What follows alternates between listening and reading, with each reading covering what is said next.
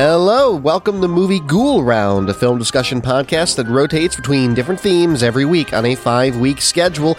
This week's theme is our Movie Ghoul Round Marathon, and this episode is a future classic.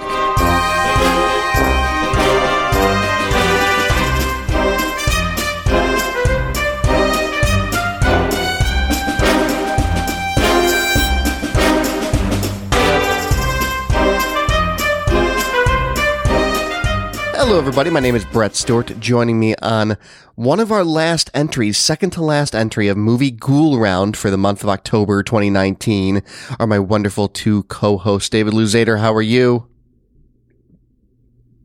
I am doing well, coming to you from an Airbnb, so I apologize if there's any weird noises, like ghosts. I think it's haunted, getting spooky in here. Yeah, it happens. I feel like you've unlocked a achievement for indie podcaster, though, because you are now podcasting from an Airbnb, holding your microphone because you have no stand. You really, it's an achievement. Yeah, I traveled with a little USB mixer. I'm ready to go pro. There you go. Did you get stopped by TSA because they thought it was a bomb? Because that happens to me on the regular. No, I drove, so no one stopped. Perfect. And Nicole Davis, how are you? I'm good, and now apparently I know how to get explosives across state lines. Just drive. Instead of flying. I'm, technical issues that we've had aside, I'm doing well, thanks. Very, very good. Well, this week, we're continuing Movie Ghoul Round, spooky and thrilling and fun movies that are for this time of the year. And it was a future classic pick, which means one of us has the opportunity to pick a film that has come out in the last decade, so at this point, 2009 and onward, and argue that it will be a future classic. And you can put some items on top of that and say, oh, it's a future classic for this or that, but you have to have some sort of strong argument that it'll be a future classic in some way, shape, or form. David had a pick this week, but before we announce David's pick for this week, I do want to announce that Nicole has the final Movie Ghoul Round pick coming out this evening. It's an Around the World pick. Nicole, what are we going to be watching? Okay, well, we are going to be watching a French movie next week. It is an older French movie. I believe it's 1960, I want to say. I'll have to double check that. It is Les Yeux Sans Visage, also known as Eyes Without a Face. That sounds spooky. All right, I'm very excited. Eyes Without a Face, and that'll be our 5th Movie Ghoul Round episode, and that'll be the one that closes this fun little experiment we do every October. But David did pick a different film this week for future classics. He picked The Invitation, came out in 2015. A man accepts an invitation to a dinner party hosted by his ex-wife, an unsettling affair that reopens old wounds and creates new tensions. David, why are we watching The Invitation? Well, I picked The Invitation because I don't watch a lot of horror movies, but when I do watch them, I really enjoy ones that have a lot of atmosphere, a lot of dramatic tension, and I think that's where The Invitation really shines. I think, I tried to pick future classic picks that have a bunch of qualifiers on it, but I do think this is one that's going to stick out to horror fans, or ones that horror fans will recommend to people who aren't fans of like slasher films, as like, here's something a bit different. It's got a lot of tension, but it's that slow build makes it really good and really interesting. Yeah, absolutely. It's a very, very slow build, but I think it works in its favor.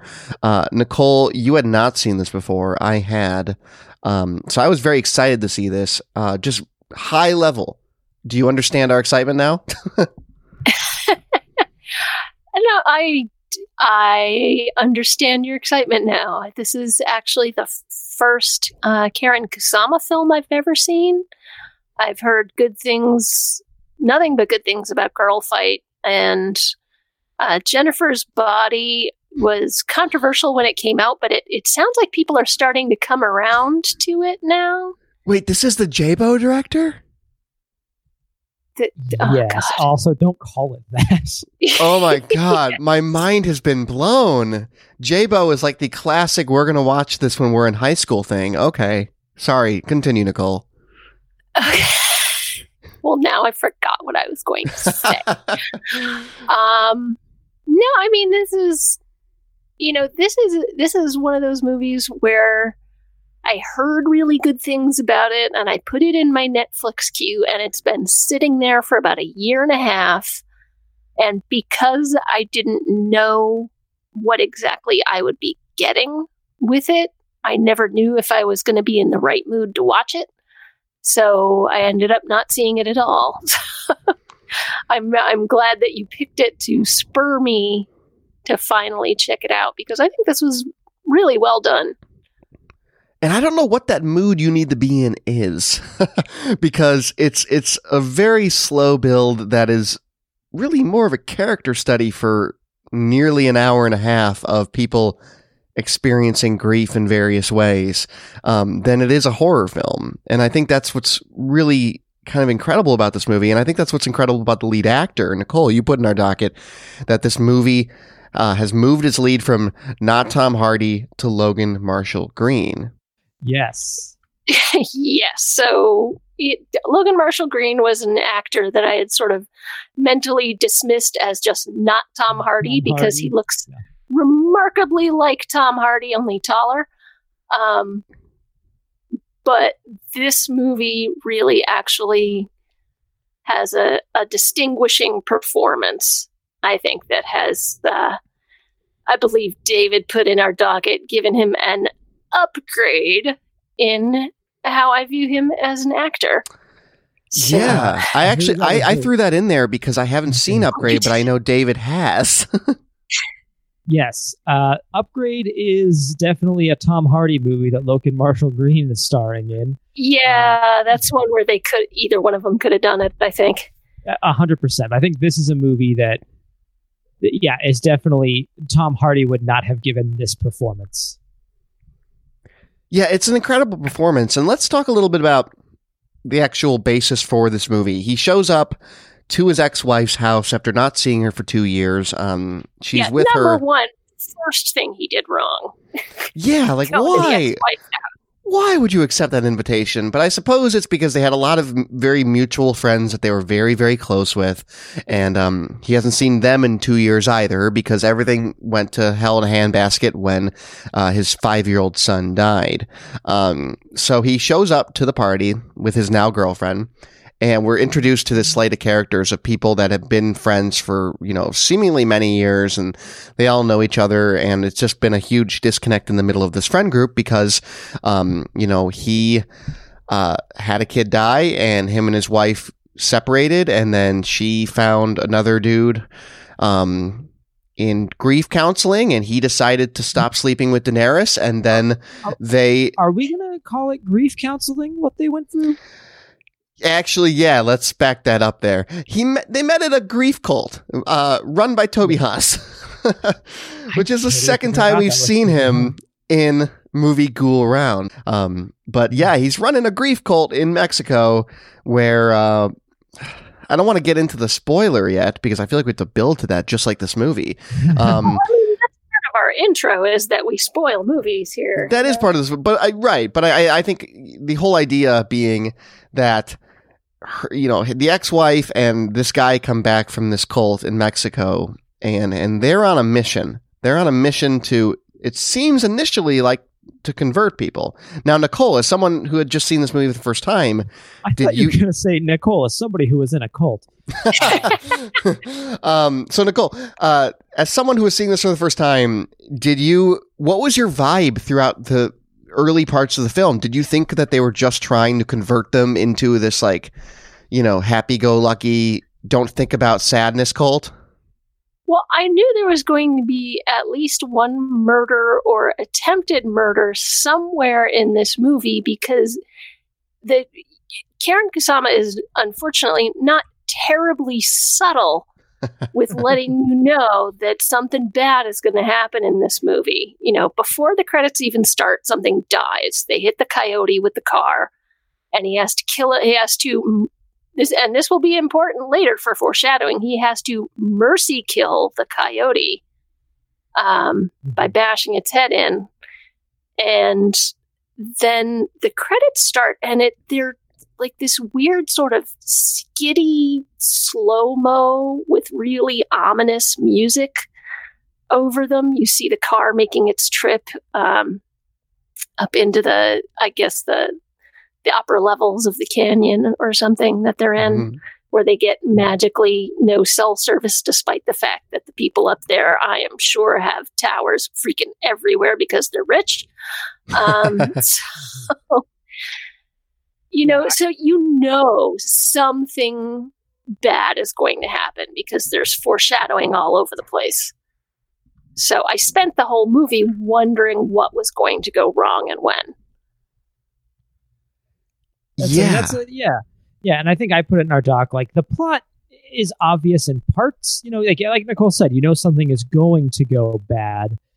But I think there's so much more to this movie than, like, the plot, and I kind of appreciate it for that. It's not it's not trying to be, I don't know, because it never denies that feeling that something bad is going to happen, but it plays almost like a character piece. Well, It bounces back and forth between making you wonder if there's really some sort of hidden agenda, or if Will is really paranoid and has gotten to the point where maybe the violence is going to come from him rather than from the other side. Exactly. Right. No, that's a great point. Yeah, and what's so masterful about this movie to me is that there are a lot of thriller or horror films that decide to take the idea of building to the last final moments and then unleashing. And a lot of the time that can be very boring if you do not have a really compelling beginning and center piece. And they have that with this character study that is like both a meditation on grief and this idea of, how old friends interact after seeing each other for so long. Every single one of these people interacts with Will differently. They approach him differently. They all don't really know the right thing to say because obviously the divider in that 2 years is both, divorce and child dying.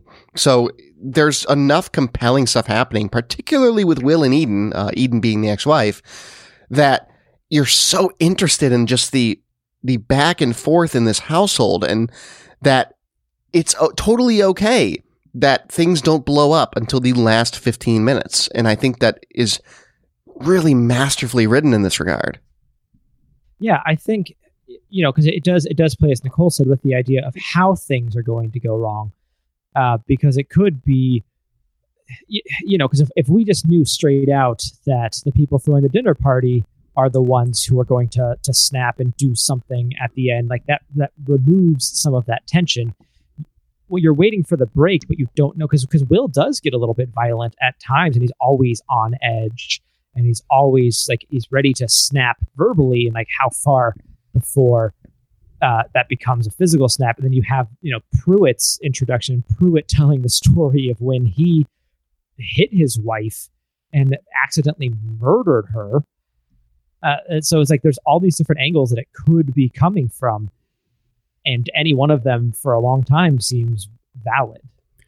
Well, yeah, and Sadie does not exactly seem like a balanced person either, the girl that they picked up in Mexico.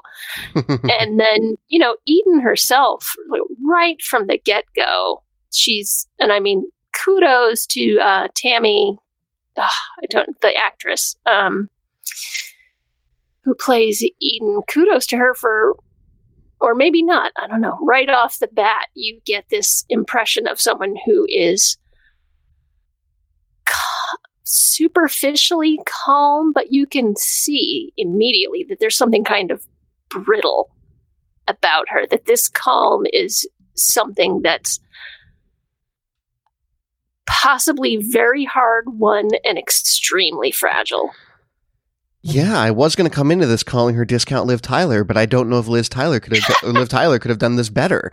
There's moments where she snaps, right? She slaps one of the guys when he pokes holes in her, superficial happiness, and how she just tells everybody that you can choose not to be depressed because it's all chemicals in your body. And she gets on like this weird like Marianne Williamson like shtick where she's like, it's okay. Your body can just reject the happiness. Like, ugh. And she just slaps a dude. She's on edge. Yeah, Eden. Jeez, there's so much like denial going on. Yes. Yeah, and she's talking, and we there's that reveal at the end that like she's holding it together because the reward that she's looking for is in death. So she's just walking through this whole movie being like, no, everything is okay, everything is fine. I've let it all go. I'm happy. It's like not even a little bit. Oh goodness, no. Now, is it possible to be? Oh, sorry. Go ahead, David. I was going to say, and Sadie too. Nicole mentioned her earlier. Also, is just weird. I love that scene when Will. Oh, when she's Winnie the Pooh in it. Oh well, that part is super weird in the beginning, but also when she's making faces in the mirror at herself. Oh yeah, it's everything about her. Every scene she's in, like you are just kind of wondering what is she going to do next. And when is she going to stab someone? Right. Absolutely. Now, Nicole put in our docket, is it possible to be truly surprised by a thriller if you already know it's a thriller when you sit down to watch it? Does constant anticipation of things taking a bad turn affect your enjoyment of the movie? And I think this conversation ties to that because, for me at least, the reason this movie is so great is because, as Nicole said earlier as well, I don't know where the violence is going to come from with whether or not Will might just be totally paranoid. Like, there's a version of this movie that's just as good, I would argue, where they just happen to go to a weird little grief cult and they're not actually going to kill anybody. And Will is just off his rocker because he's so riddled with grief and paranoia that he thinks everyone in this house is going to kill him. And then he snaps because he gets close to snapping, as David said. And I think that is a equally as valid version of this movie. It doesn't happen, but it would be cool. And I think that's, for me, what makes this thriller so enjoyable. It doesn't matter how it's going to end, because even if I know it's thrilling, I don't know how it's going to be thrilling.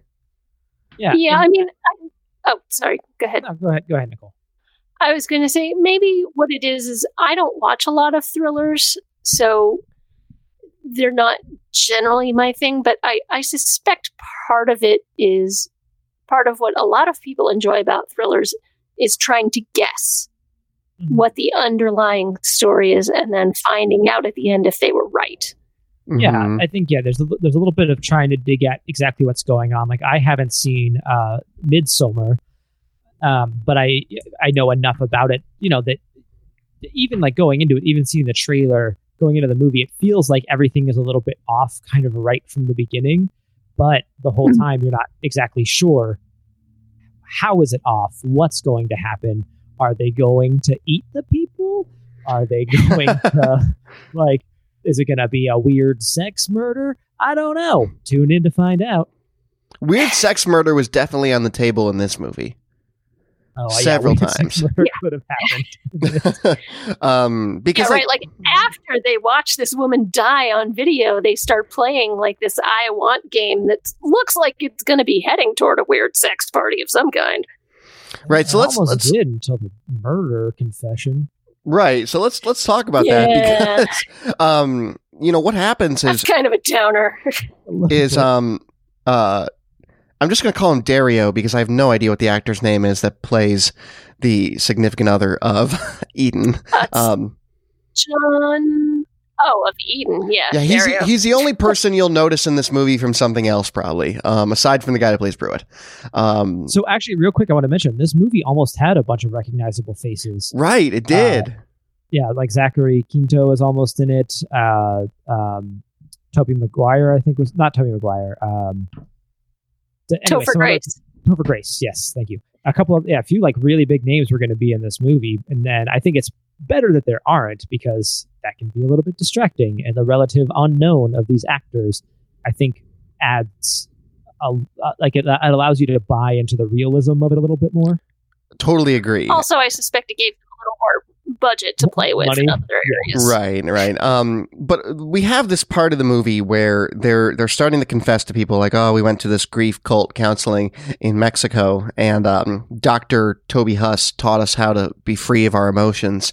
And they show this video to the entire group of people at the dinner party of, Toby Huss just like coaxing this woman into death, where this woman who is, allegedly cancerous and, relatively young is dying on her deathbed, and all the people in the cult are like, oh, she gets to be with us. It's ethereal. She's in the air now.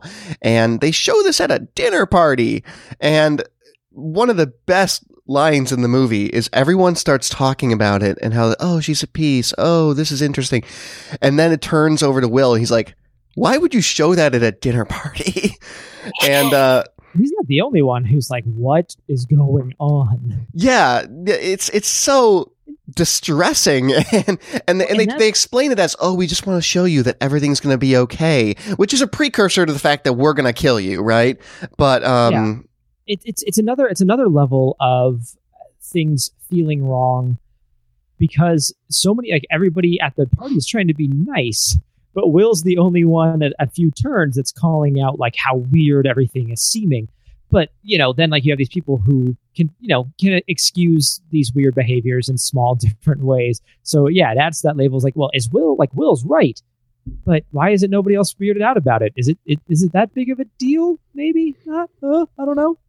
No, but I mean, this movie really does drive home a serious lesson. Social conditioning keeps people trying to be polite for way longer than is necessary for everybody's health and mental health. But the key lesson for everyone to take away here that I can attest from personal experience is trust your gut. If your gut's telling you that something is wrong and this is not a good situation that you're in, get out early, even if it makes you look rude. Which is what happens with the character of Claire. Claire, one of the friends, during this I Want game where Dario starts pulling out hard drugs and letting his wife snog people, Claire decides this is too much and she pops out, and her fate is ambiguous. Pruitt goes out to move his car in order to get her car out. And then right as she's driving away, and we only see this from the perspective of Will on looking through the window, Pruitt stops her and later says like, oh, I tried to get her to stay, but she seemed to understand. And her death scene was filmed and it was omitted from the film. And I'll be curious your guys' perspective on how that changes it. Because for me, I think I like her as a cautionary tale where, like, I don't know if she survived or not, but she was probably one of the most likely to survive because she was the one that decided to trust her gut and get out. But alas, in the lore of this movie, she does not survive. I don't know. What do you guys think? I was pretty sure she was dead. Yeah. Because we don't see her leave. Right, and you see Pruitt going to talk to her as she's trying to like finally drive away. But I don't know, there's part of it too. I really love that it's ambiguous, because if it was made clear, if we saw when Will turned around Pruitt dragging a body to the bushes, like that would have given up the game so much earlier in a lot of ways. And I love that it is unseen and unknown, and you have that hope in the back of your mind that maybe she made it, maybe she's okay. Yeah, and David, you put in our doc, does something not seen on screen or referred to directly count as canon? It's difficult, right? Because they made the creative decision, because they had a shot of her bleeding out in the bushes, that he had dragged her into the bushes and basically killed her there. And they omitted it for a reason, right? So, like, it's hard to say that is what happens to her character, because the filmmakers made the very conscious decision to then remove that. Yeah. And that's like, I don't want us to get derailed from discussing this movie too much just because of that point. But, you hear that sometimes where it's like, well, the director said this. And it's like, I mean, it's the J.K. Rowling thing, right? If it wasn't in your work, can you claim it afterwards and say like, no, it's canon, it's real? Yeah, that's tough. That's a really good point. I actually don't know. What do you think, Nicole? That's a larger question, is if the director doesn't show it on screen, do they get to assert one way or another what happens to a character or what a character's backstory is? You can say what your intent was, but it's up to the viewer to interpret it. I mean, that's something that, there's a reason David Lynch never talks about his work in terms of what does such and such mean, because he's like, that's the audience's job, is to decide what it means. And even he doesn't know. Let's be honest. That would not surprise me some of the time. I'm sure he has his own idea of what it means. No, for sure.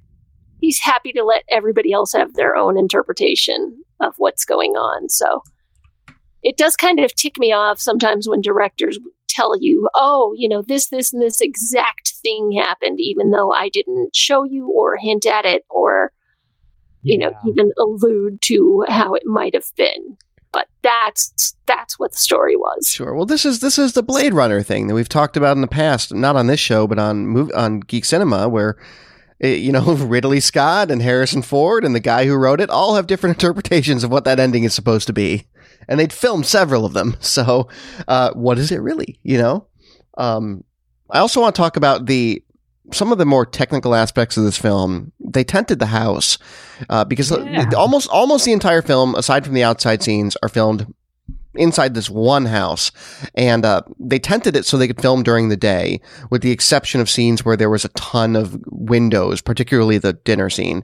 And they also filmed chronologically. They filmed with a huge emphasis on how can we place Will as a character to always make him look isolated, not just physically, but emotionally in the shots they choose to show and what they're choosing to show on his face. He always does seem incredibly distant. And I just want to bring all these things up because it just feels to me like Kusama just rocked the look and Kusama rocked the look and feel and tone of this film, because all of those close attentions to detail, and I think even the fact that it was filmed chronologically in almost like a play-like fashion, worked really well. Now, it should be said it was filmed mostly chronologically, unless Logan's beard can come off, Will's beard can come off and be reattached. Sure. Because there There's some were flashbacks. Yes, but largely the house is filmed chronologically, and that actually brought to mind for me that this could be a really well done stage play. This totally could, in my opinion. I go to a lot of stage plays, and the amount of work that I do, like every single month. I did not know this. Yeah. So I recently saw one called Inspector Calls. It was the US debut of it, and it's a whole murder mystery. It's a British murder mystery that won a ton of awards in the 80s, and they brought it back. The point being that they had this dynamic moving set where they were able to move you through this murder mystery in a really compelling way, but it was all kind of confined within this one house. They just kept moving the set pieces in a really organic and unique way. And I was thinking that something like that could be done for this movie. You could have this on a stage, and I think it would be just as effective. I'm not totally sure how you'd pull off maybe the flashbacks, but by and large, I think you could. I've already figured it out. It's fine. You have Will alone reflecting upon it, and then you have the child actor come out, but you do something with the lighting. Yeah, there you go. It's, trust me, we'll be working on this. It'll be debuting on Broadway in 2022. We look forward to having you all in attendance. Oh, people would love this this would be, oh my God, people would love this as a stage play. I just can't get over that. That's I'm really focused on that because I think it could be amazing as one, because it's directed as one. And that's, I think, very cool to me. Yeah, but I think what makes thrillers work a lot of the time, effective ones, is the music. And you have all of the really strange violin in the soundtrack, kind of setting a lot of these scenes very effectively. That I worried if you took that out. I mean, it all stands on the performance of the actors, right? But yeah, you lose something moving that music.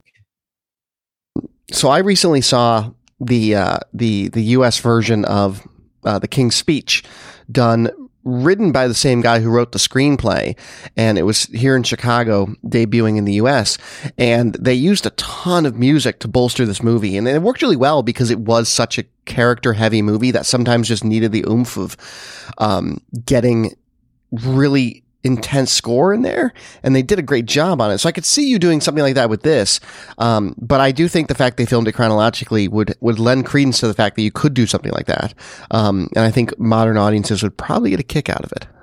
Yeah, so this is something. I think it would. Go ahead. No, Cool. I was just going to agree. I think it would make a good stage play. I think so too, and something that's interesting that sort of goes along in a strange way. When they had set up this house, because they filmed in the house, they set up 2 separate dressing rooms for them to change, and they had originally set one up, for men and one for women. But apparently, over time, it started to divide up by people who were in the cult and people who weren't. Really? Yeah, and that's how much of that is true, and just like an on-set story. But I kind of like little lore things like that behind the making of a movie, because that, especially in something that relies so heavily on character interaction, where there is this slight barrier between the two people in this one way, like I like hearing stuff like that. There was some emphasis to it even behind the scenes to help build that tension. Interesting. Now, Kasuma, is that correct, Nicole? Kusama. I'm really going to struggle with it the whole show. So one thing I noticed about her in interviews about this movie, and it's like all over the place, is all she wants to talk about is All the President's Men. She's like, yeah, that's the font that we took for the title card. It's the tone of the movie. And like, I'm an ex-journalism student. I love All the President's Men as much as an ex-journalism student. I don't know if I fully understand where she's going with that. I think what she's trying to say maybe is like the style of a 1970s film that, and I guess All the President's Men's a little thrillery, I guess. Like, we're going to meet Deep Throat in a garage. But, like, I don't know. But she loves it. Yeah. She loves it. If anything, I would think it would lean a little more toward, like, 3 Days of the Condor, which is much more of a putting together a mystery. 3 Days of the Condor, Robert Redford works in I believe it's a politician's office, and he goes out one day and comes back and everyone in the office is dead. And so he has to figure out, and of course it gets pinned on him, and he has to figure out what really happened and why. And so he's putting it together bit by bit with everyone else, him not knowing who he can trust. And I think that's kind of a little more of the 70s vibe. Maybe she's talking about, All the President's Men is, style-wise, it seems a little different for me. I'm not sure where she's I'm not following the thread here. Yeah, I think, there's a little bit in some of the aesthetic. You can kind of maybe see some of the 70s feeling, but I think it's more maybe on Nicole's point of like, you don't know who you can trust. Right. Yeah, I that's a good point too. And I think stylistically a little bit. One thing I think that the movie does well, albeit kind of absurdly in the sense that, oh, look, here in the LA Hills, you don't have phone service. Yeah, it's the Hollywood Hills. Those people would have. Right. Phones. But I guess the benefit of that is it quickly allows you to dispense modern technology, right? The only piece of modern technology we see this entire movie is a MacBook that gets pulled out to show the death video. And I think that works. He checks his phone messages and talks to hear Choi. Yeah. He does. It's very sparse though, and you can barely do it. So I guess that's my point, is that this isn't a movie where, if you did go to a modern dinner party with a bunch of adults, there's at least one person on their phone at all times. And maybe that role is rotating, but you don't get that in this movie, which I think adds to the actors' ability to bounce off of one another. That I think that adds to maybe the 70s type style she was going for, perhaps. The focus. I could see that. Yeah. I could see that. So another thing I wanted to talk about is the end of this movie, because it is quite an ending. Nicole, did you see this ending coming at all? I was pretty sure, like I said, I was sure that somebody was going to die. I thought it was going to be maybe just Will or Will and his girlfriend. Like they would wait for everybody else to leave and then do something, or have somebody waiting outside so that when Will and his girlfriend left, they could kill them and the dinner party could go on and not raise any suspicions. But when it became clear that they were going to kill everybody, I was like, "Ooh, okay, this is interesting. This has gone in a way I didn't expect." And then when you find out it's all over the valley at the same time, that was the real mind blower at the end for me. That was the real surprise. And that's been divisive amongst people that enjoy this movie. Oh my gosh, if you go on Reddit and type in The Invitation, you're going to go down a rabbit hole. But a lot of people either love or hate that ending. And I mean, it's foreshadowed early on, right? Because Dario is asked. He's asked, oh, this is, like you and like the character's name is David. Yes, David is asked, oh, like this is like 7 of you in a cult in Mexico, and he's like, no, there's thousands of us. There's dozens of us. And turns out that is actually true. That this is happening all throughout the valley, and that they have lit a red lantern outside to alert everybody else that they have started their ritualistic killing of all their friends and family. I think I can see why for some people the ending would be something that pulls them out of it a little bit, because so much of this movie, I think what makes this movie so effective is how realistic it could be. We hear stories of something like this, not all the time, but like it happens certainly in history of like these weird cult killings. And then to see that it's happening in like all of these homes, and hundreds of people would have died in like the Hollywood Hills. Like this one specific cult penetrated the Hollywood Hills so thoroughly and so massively, and like potentially also in like places like New York and etc. It feels a little bit maybe bigger than the premise of the movie. But I agree with Nicole. It's an extra like a little bit of a gasp moment that I really enjoy. I will say, I could buy it. Yeah, if there's a place where there's going to be enough fragile egos to convince them all to kill their friends and family, it's going to be the Hollywood Hills. That aside, it is. I mean, because in seriousness, that is actually where a lot of culty type things happen. Just look at the Manson family. This has Manson family undertones that is actually mocked in the movie. Well, it's a little bit Manson. There's a little bit of, Jim Jones. There's a little bit of Heaven's Gate in here. But I mean, I could buy this happening in the Hollywood Hills because they have like these spiritual trends out there that coming, like Kabbalah was a big thing a couple decades ago. And that, which I'm not saying is a cult, but I mean, this was a trend. It was very trendy. That people were picking up on. Yeah. And I mean, you can't spit without hitting a Scientologist out there. And I will go ahead and say that that's a cult. Thank you. But this is, like you said, that there's enough fragile egos. There's enough people looking for belonging. There's enough trendiness and trend chasing up there that I would buy that there would be that many people in this cult who would agree to all do this thing on the same day. And they poke fun at that too. Like they say like, this is the Hollywood Hills. Of course they're going through some sort of spiritual awakening, right? Go ahead, David. It's a little bit ambiguous too of exactly what's, maybe these people just decided to have their dinner party and all do it together. And like, maybe it was just like a couple at home decided to go through with it. And again, like that, the same thing with the Claire thing, letting us, the audience, then have our own interpretation of what exactly happened, I think makes it more interesting.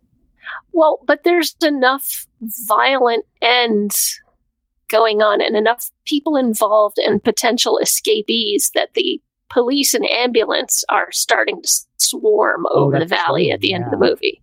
No, you're right. I forgot. Yeah, with helicopters. Correct. Now, a question for you guys, and I've been trying. This is the kind of movie where I don't feel like it does anything without having a reason for doing it, and that's a huge nod to the director. There's a point in the movie where David answers the front door, and there's just people trying to show up to the party, and it's meant to come off as a little suspicious because you can't see who they are, what they're saying to him, and then he closes the door and he suspiciously says, "Oh, they're just looking for a party on foot." Any idea what that was supposed to be? Was that like people arriving to the wrong murder dinner party? Like, I was trying to figure out what that was. I don't know. It could have been like, hey, here's your poison. Go put They're postmatesing it to all the people in the valley, so they just get fresh. It's delivered fresh. I mean, it could be. Yeah, or it could be a guy tried to text you, but I didn't know. It's 8:30, right? 8:30 p.m. on the dot. That's when we're doing. Okay, good. Yeah, or, it could be something really weird, like a couple of people who belong to the cult but didn't know anybody up there and wanted to come and have good wine and a good meal before they die. Yeah, and I do like the Heaven's Gate aspect of it. I think when they do hand out this final drink of wine toward the end of the movie, that's for me when the tables turn completely. That's when I finally, for at least the first time I watched this, realize, okay, Will's not, like, I know that Will's probably not nuts, but that seals the deal because there's something about that scene. They also have that great moment where his freak out. And you don't know, is this freak out his breaking point? Is something else about to turn? And then, of course, sadly, the one girl had already drank it and is dying. Well, that was my tip off that they really had poisoned everybody, is when we're shown that Gina takes a swallow before the actual toast happens. Right.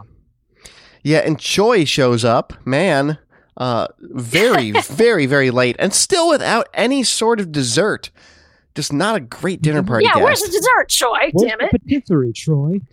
Yeah, so Choi shows up and I think instigates the best acting of the movie, which is Will going through this internal monologue of, oh my God, maybe I am a paranoid asshole, and it's acted by Logan Marshall Green so beautifully because he goes from such anger to such apologetic distress, and it's just so well done, and it only lasts long enough for then Gina to hit the floor, and then everything gets blown open, and it really is just the best scene of the movie for me.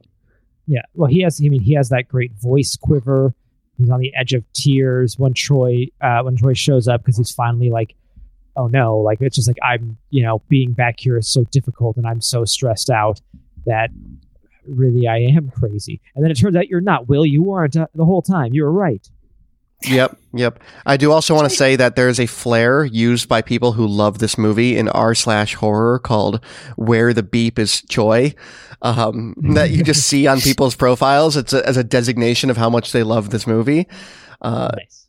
Yeah. So let's also talk about the fact that 3 people survive, and I really like that about this movie. Is that you're led to believe toward the very end of the movie that everyone is dead except for Will and his girlfriend. And we keep calling her his girlfriend, but she was very good. So let's actually get her name here. Kira, right. Mm-hmm. Played by... Kira is the one I feel the worst for the whole beginning part of the movie.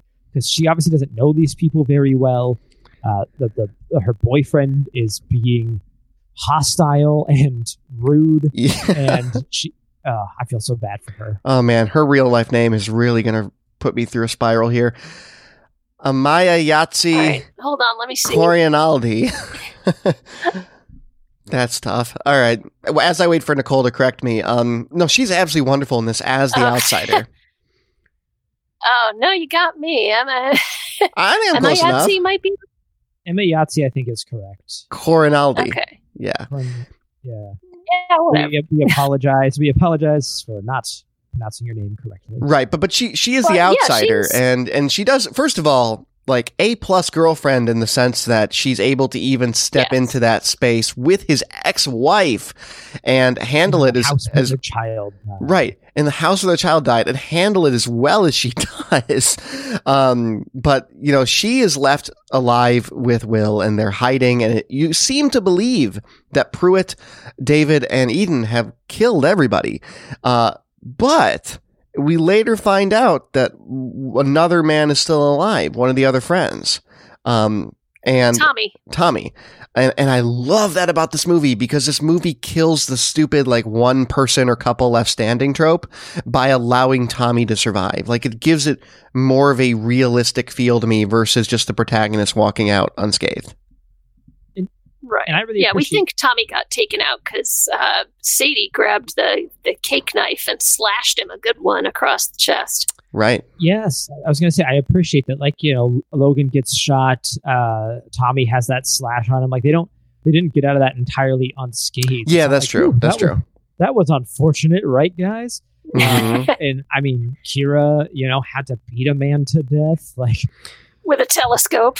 Right. And there are conversations about that amongst the filmmakers, because, you know, Logan Marshall Green had voiced a concern of, this is not going to feel real if I bring down Pruitt, because he's such a bigger guy than me. He's like, how are we going to make this feel realistic and not make it also like an over the top fight that dominates the end of this movie, which it shouldn't be.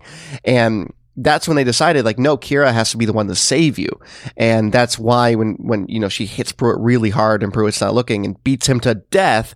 And I think it's a much better move versus having those two fight it out, which was initially the idea.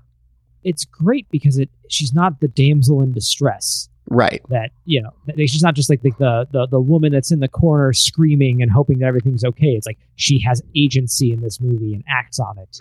And Will kind of tries to make her the damsel in distress. Like, he keeps like shushing her, and he's like, I will save you. It'll all be okay. I know where to go. It's like, nah, man, you took her to an empty wall. She saves you. Well, no, but I mean, it makes sense that he takes a lead. He used to live in that house. That's true. He knows where all the exits are. Right. Because they had... Or where the exits used to be, in some cases. Right, they had remodeled this house, so there was no longer an exit in the room he thought there was. They put bars over all the windows and all that. Yeah, nothing at all suspicious. All the doors are locked, and they're locked from the get-go. That's one of the things where you can't tell if he's paranoid or totally justified. He is totally justified. But I do love that about the end of this movie, that Tommy survives. I think Tommy, for me, is like the character where it's like, and I don't know why, it just feels so real to me at the end of the movie, particularly at the very end of the movie. Tommy's initial reaction is, you know, I gotta go get my boyfriend inside. Like, I gotta go get my dead boyfriend. Like, this is not, like, thank God I survived. And it's a really harsh ending because of that for me, because 3 of them survive, and it's not just Will crawling out of this house alive. Yeah, absolutely. So, guys, is there anything else you want to talk about the invitation before we begin the wrap down? I want to open up the table. Oh, gosh. I think the only thing that I had a question about, and I don't know if you guys even noticed this because it's fairly quick, but the first time that Will takes a walk outside, he's out in the backyard, and we can see him kind of moving some stuff around outside. And this is when he's outside and he sees Eden through the bedroom patio door. You know, he sees her putting pills in a drawer, and so. But like right before that, he's walking around and he notices something on the ground and moves it, and it looks like he shoves it under a bush. And I'm waiting for him later to like come out and grab whatever it is and clock somebody with it. But does anyone know what that was? I thought he was getting firewood, was he not? That's what I thought too. Maybe. But I thought he had just gone out to clear his head. No, she was like, hey, you know where the firewood is. Yeah. Oh, okay. Yeah. All right. Well, that's the only question I had. Yeah. You know, I did the first time I was a little confused when he goes to see Tyler's old room, and he sees it as Tyler's room, and then we see him in an office, and I wasn't 100% sure that those two were the same room until the second viewing. That's a trippy little It is. moment. Yeah, they handle those flashbacks very eloquently. Like there's not too many of them. They're done well. We don't really ever find out exactly how Tyler died. It seems to be that another kid hit him with a baseball bat. Is that what it was? A kid hit him with a baseball bat? Yeah, aluminum baseball bat. Oh, okay. I guess we do figure it out then. But we're not shown that, right? No, you can hear it, but yeah, and they don't. He says they were just fooling around explicitly, right? But he says like, "I gave him the bat. I thought it would be okay." Right. Yeah. He never says like when Tyler was killed by his best friend with a base. Like they give enough clue without saying it. Right. Okay. Very good. Yeah, I mean, I will also say, as long as we're touching on that scene where he goes outside, that the whole snooping through your ex's pills definitely does not put him at the top of the sane list early on in this movie. That's typically a really big no-no. So that was another element to this that really added to me initially believing, oh, maybe Will is the one that's going to go off the deep end here at the end. But The Invitation... a future classic, I think. Now, Nicole and I in particular have to rule on this. Nicole, I defer to you first. Oh, jeez. In the world of horror. In the world of horror, it can have... Yes.